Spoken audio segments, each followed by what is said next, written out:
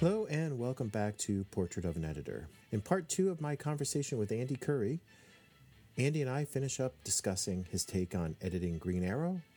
Also, we discuss how he learned to navigate the politics of the DC offices and the tastes of his bosses. Finally, we talk about the early days of the Black Label imprint and its objectives and how they were revised as the imprint moved forward. In Addendum 2, Andy talks about the creative folks a reader never really hears about and the responsibilities of an editor. Enjoy. Creatively, as a DC editor, my first sort of process is to think, because you're assigned characters for the most part. At least back then you were. You don't necessarily invent things from whole cloth. Maybe you do now.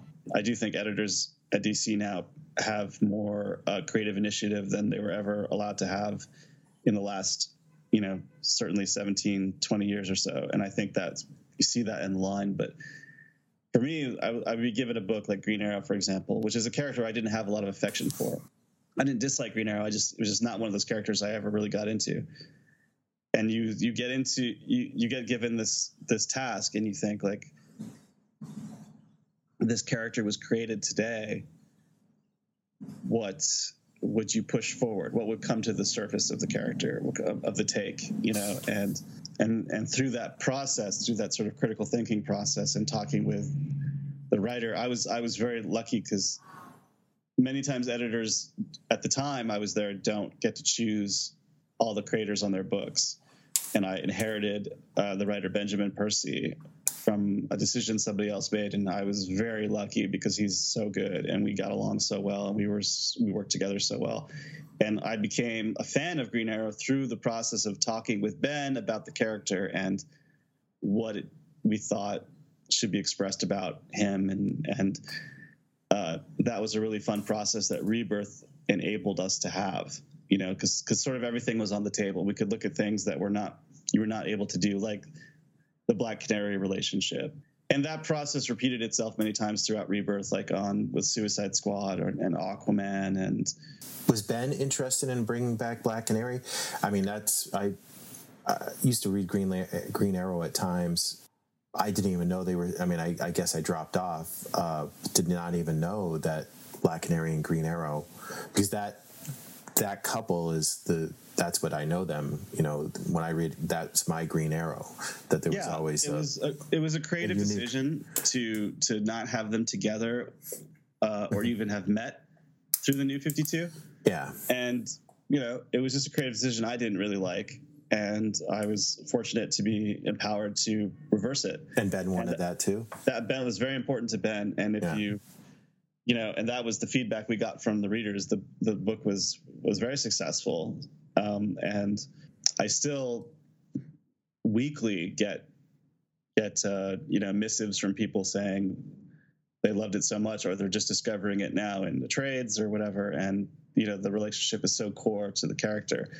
And I have a pithy sort of one-liner about Green Arrow, which is, I think, Black Canary works without Green Arrow, but Green Arrow doesn't work without Black Canary. And these are the sort of things that you think about when you're trying to create like a new successful iteration of a legacy character. Mm-hmm. So Rebirth was really a great opportunity to reintegrate and restore a lot of things that had been lost just because of creative decisions. And sometimes that's really all it is. Like when you're working with characters like these, everything is either a good idea or a bad idea, and it's borne out when you release it and you see what happens. Mm-hmm. Now, when you came onto DC, did you? I mean, there must have been a whole culture that you had to learn, even though you had these conversations, these long conversations with Brian and Bob, just before, for them to decide to bring you on, and they felt that you were a fit. But when you stepped into the offices and you were handed these characters, was there a moment of going, what do I do now? Or was it the transition made did anybody step in and help make that transition to being a comic book editor and shepherding these characters like Suicide Squad and Green Arrow, especially at that time when their, rebirth is kicking in, so there's a ramp up and expectations of these launches and eyeballs on these new launches and these new takes and stuff. Well, I was fortunate with the timing again because the company was in the middle of moving. So my first days in the LA office, it was really just me and Alex Antone and a few other people because the New York people hadn't arrived yet. So there was a big culture shift right around the time I came in. So I was fortunate in that I didn't really have to conform to some sort of existing way of doing things because we were all sort of reinventing it together. The LA era was beginning. Did you have to show around all these hardcore New Yorkers that I'll never leave the East Coast? Like what LA's all about. A little bit. Like people in New York were asking me about, where should I live? Tell me about the neighborhoods, things like that. But to answer your question in terms of like helping me, jump in feet first, the person who was most invaluable to me was my then assistant editor, Ariana Totoro. She had been at DC first as an intern and then as an assistant editor in Brian's group and helped me with all the sort of like internal processes, things that you could only learn once you're working there, like the way the paperwork works, the way, this is what this weekly meeting is for. This is what you have to have prepared for this meeting and things like that. In terms of, and I learned a lot from Brian too, in terms of like, do this so you don't get in trouble, like things like that. I was also very excited and naive really about what I thought an editor could do at that time with respect to like logo design or hiring people or coloring the books. And, it's funny. I look back at some of the creative decisions I made. It's funny knowing what I know now, I might not have made them, not as creative decisions on their own merit, but just in terms of like, how much grief you might get for them, because they might not be somebody's tastes or something like that. Because if, sometimes you'll do something, you'll hear about it from somebody above you. And I look back and I think, oh, yeah, of course he wasn't going to like that. Of course they weren't going to like that. Why'd I do that? Well, I didn't know. It was a fun experience for that. So that when Rebirth happened, I was very practiced by that point, and I jumped in to those books, and I think those were very strong by that point. But Ariana was super important to giving me sort of the lay of the land and helping me see the boundaries, in terms of what you could do and in that moment, and not get in too much trouble for it, basically. That was one thing, like Bob Schreck, in an old interview of mine, was talking about how he would make pitches and bring up ideas to Karen Berger when he was at Vertigo.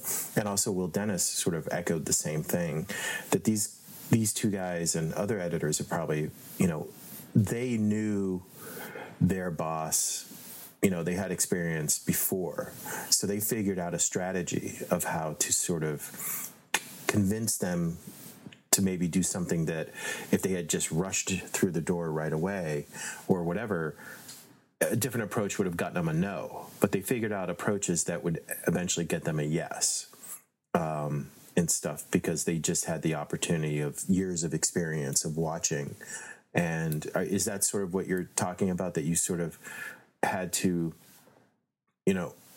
learn how to, just learn when's a good time, how to sort of turn up the heat a little bit, or when to step back and maybe, sit tight on an idea or something before pitching it? Or in every corporate job, I think in any industry, you really have to learn how and when to present an idea and fight for an idea. And I didn't know that at first. I made a lot of mistakes at first, and I think that's good too. I think that's the best way to learn. At least the best way for me to learn. Were those mistakes that you made, did they end up killing the project in total, or were you able to maybe bring them back again after you sort of figured out how to nothing was ever killed. It's just, okay. It's hard to give you a specific example without sort of casting aspersions on anybody, because I'm proud of all the work, but there's certain things I did early on that I might not do now, because now I have more experience. I'm better now. I can see in retrospect that maybe something I thought was a good idea at the time isn't a good idea now, or because I knew now in retrospect, I might know, like, of course, the bosses were never going to like that. I might have picked a different moment for that kind of thing, and I'm making it sound like the job is about some sort of I don't know, game of chess, and it's not. It's a fun, creative job, and sometimes you get your way, and sometimes you don't, and sometimes you're wrong. It's not as dire as all that. As a project failing or whatever. I mean, that's, if you're asking about like a pitch, like a take you come up with for a DC character, and you want to do it, and you get told no, that could be a bummer, but that's just the job. It's someone else's job to say yes or say no, and that's just how it is. Sometimes it can be frustrating because you might believe in your heart you're absolutely right, and maybe you're right, but it's still, that's just the way it is, Well, I mean, the passion you want. I mean, a creator wants their editor or producer in film to be as passionate as they are. Because that's what carries, something into fruition. Basically, a pitch is something out of thin air. So if that pitch is able to garner the passion, and sometimes the passion can get that pitch over the finish line with your bosses, because they see how much you believe in it too. I mean, what do you think? Is that something you looked at or approached, and present in pitching ideas? Of you wouldn't go up to a boss, up the ladder unless you really, really felt that this pitch would improve the overall line that was a fit for the family?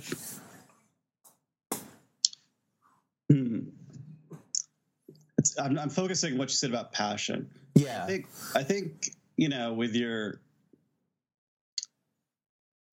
like, if I felt passionate about something, I definitely felt very empowered to make a case to Brian Cunningham or to my boss, to Mark Doyle, who was my boss later, about things like that. But ultimately, like, the company is going to do what it thinks is best for the company. Like, is this going to be successful? Is this in line with what we want to do? So your passion, I never felt restricted in expressing myself to the bosses, but sometimes it doesn't necessarily matter. It's just, do they agree or not that this is the kind of project we should do? Now, there are many things I got to do because I was able to, I guess I was persuasive, where they agreed. Like, a great example of that is the book Harleen by Stepien Sejic, which was a Black Label miniseries about Harley Quinn, by a guy who had never written anything for DC before, who'd been doing his own indie comics for a long time. And if you're not familiar, he was doing an indie book called Sunstone, which was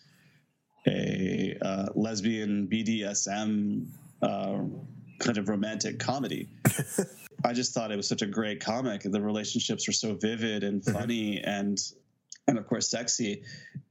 And I knew he had an interest in Harley Quinn, and we developed, a pitch together. And, I remember hearing from somebody above me, them telling me, this is not the sort of thing I think is my cup of tea, but I can see how much you like it, and I can see that people would like it, and I will support you in pushing this. That was Mark Doyle who said that. Mm-hmm.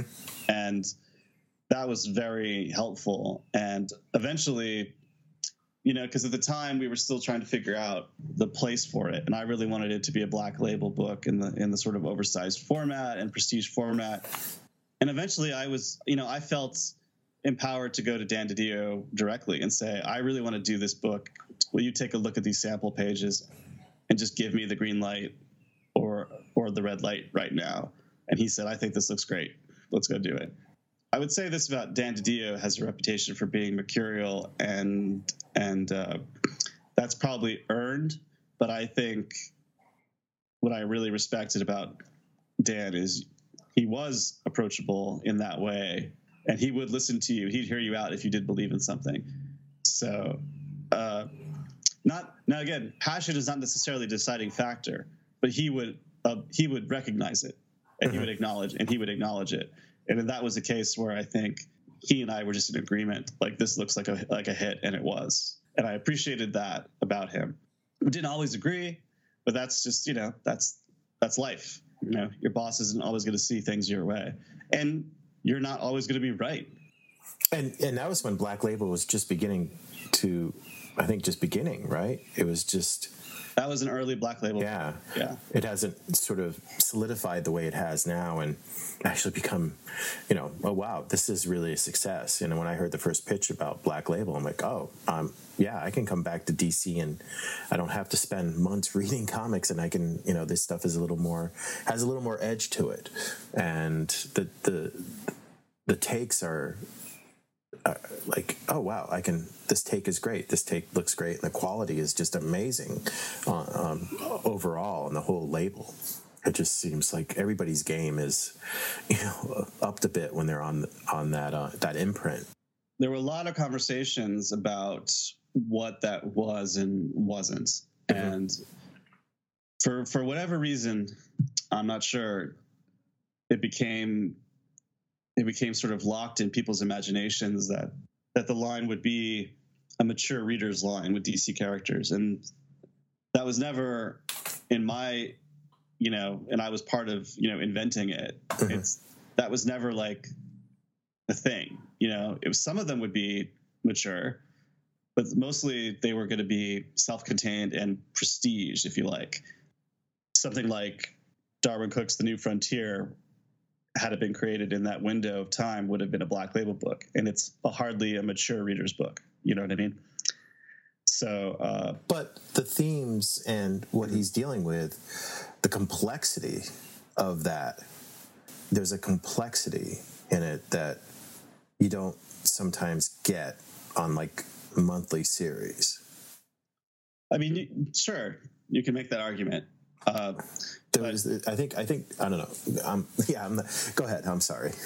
but what I mean is, it's not, particularly violent or sexual or anything like that. Now, some of them were, but it wasn't, the blanket sort of mission statement there.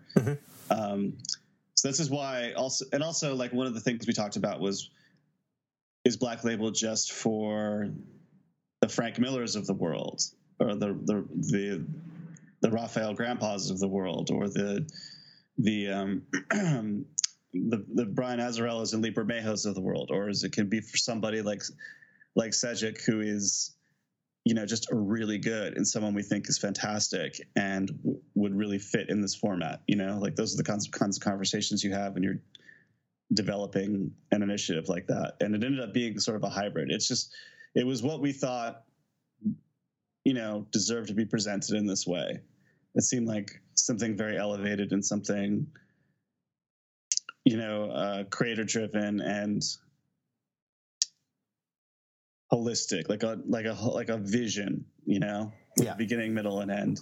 And which is not to say I don't know if there have been, but I know when I was there, we talked about, certain things could be series of Black Label graphic novels, basically, like a Harleen sequel, for example, So that was a really exciting time, and I really loved working on all the Black Label books I worked on. In fact, there are still some that I left unfinished that are still going to come out.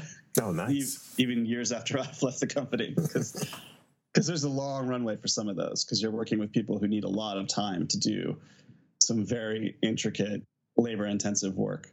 Oh, it's all on the page. I mean, I haven't, what I've gone through, but like the Greg Smallwood Human Target. I can't wait to get the hardcover version of that. I'm waiting for this one. I mean, all this stuff, even, the Wonder Woman Dead Earth. I mean, everything it's right there. It's all on the page. It just seems like on these Black Labels, was it labor of love for these creators too, of being able to play in this universe, but also in their vision, to really let loose with their vision on these series. Mm-hmm. You mentioned Wonder Woman Dead Earth. That was a case of I felt very empowered to show this guy's art, Daniel Warren Johnson's art, to Jim Lee, and say, this guy has never done like a big Marvel book. He's never done anything for DC. He's just done these crazy image books. He does these crazy commissions, and I just think he's fantastic, and I would love to do a Black Label book with him, even though he's not like a quote-unquote big name yet. And Jim said, I agree. This guy looks amazing. See what you could develop together. And we came up with Wonder Woman Dead Earth. I mean, he came up with it. He came in with this idea. We batted around a little bit, and then we just sent him off to do it. And that book came together very quickly. Was almost fully formed in his imagination when he pitched it. Sometimes things don't need years and years to percolate. Sometimes, doing them very quickly can be advantageous, because I think you see that on the page of that book. It just seems so alive and fresh, and because he was like laying the tracks as the train was moving on that one. We knew where it was going to end. We knew the story and everything like that, but we were very aggressive with the scheduling on that one, and he rose to the occasion. But yeah, you tell creators like, look, you're not restricted by canon exactly. Like we did at least when I was there, we imposed this sort of notion that the version of the character you're using has to be sort of recognizably that character in sort of a classic way. Like the Wonder Woman character in Wonder Woman Dead Earth, even though she's in a completely new environment and scenario, it's still recognizably Wonder Woman. In The Dark Knight Returns, it's still Batman. He's just older. It's not like an Elseworlds where, Superman is like Robin Hood or whatever the twist might be. That would be Green Arrow. Yeah, exactly. Like these are still basically who they are, but because the idea also was like a book market push. You want people in the bookstores and on Amazon to be able to like confidently buy a story about Wonder Woman or Batman and have some sort of background knowledge of them in the way that most people who consume pop culture do, and not feel adrift. And you're not saying that none of that happened. You're not saying that none of this continuity and all this background information you might have picked up didn't happen. But here's a character that you're very familiar with that all that stuff did happen to, in a different story, in a different setting, different challenges that might reveal something that hasn't been really developed or, really revealed before, or an aspect of character that hasn't really been challenged. You can, as a reader, like for me, I can go into a Black Label and I have, a lifetime of history with these characters, and it doesn't feel like, oh, I'm being, everything's being thrown out the window. I can take all that baggage with me and have a great time. Well, that was certainly a goal when I was there with Mark Doyle to make sure that it did feel like that. It is something you recognize, but could also tell a story that maybe isn't restricted by the confines of a shared universe book where things can't really end. Things can't really be broken because these stories have to keep going and going. Harleen's a good example of what you were just saying, like the angle that was different about Harleen was, I don't think we really saw a story before that was the why of Harley. We know what happened to Harley, but we didn't know why this woman fell in love with the Joker. How did that happen? And this is the story of how that actually happened. And it's very tragic and romantic, and it's something you can't really do in the main line because Harley and the Joker are split up in the main line, and they have been for a very long time. And that version of Harley is off and running and has been very successfully for a long time. So this gave us a way to tell a story that doesn't interfere with that, but is also fills in a gap in a really strong, dramatic way. And the book was very successful. So that was a really rewarding experience for sure. All the Black Label experiences have been super rewarding for sure, as were Rebirth. Like that was a great, for me personally anyway, that was just a great run of projects. And here's the second and final addendum, where Andy talks about some unsung heroes at DC Comics. Besides Mike Harlan and Mark Chiarello, there were just so many, at the time I got there, just really long tenured comic book professionals in this, like, the sales department, collected editions, design, who had been in and out of DC Comics for decades, that were just so helpful to me in giving me advice, giving me feedback on my ideas. A great example is Kenny Lopez, who's the head of covers and logos. I came in not really knowing that editors at that time anyway don't really get involved in logos. I just assumed they did. So I came in with a lot of ideas, and this is one of those things I was mentioning, like things I know now that I probably wouldn't do, but when you come in new and naive, and of course your bosses aren't even in the state, you can just kind of go for it. And Kenny and I did many logos together, and I just learned so much from him. And another great DC veteran was Amy Metcalf, who's a great designer, art director. She did so many things at the company, like back in the 90s through now. Now she does collected editions, but she used to do house ads and logos. And I loved walking over into the design team area that was, Mark Chiarello's area, and also collected editions. He was in charge of at the time, and just talking and learning. And I just felt this is such a great job, because you can just walk around the building and find people who are just amazing at what they do and collaborate with them.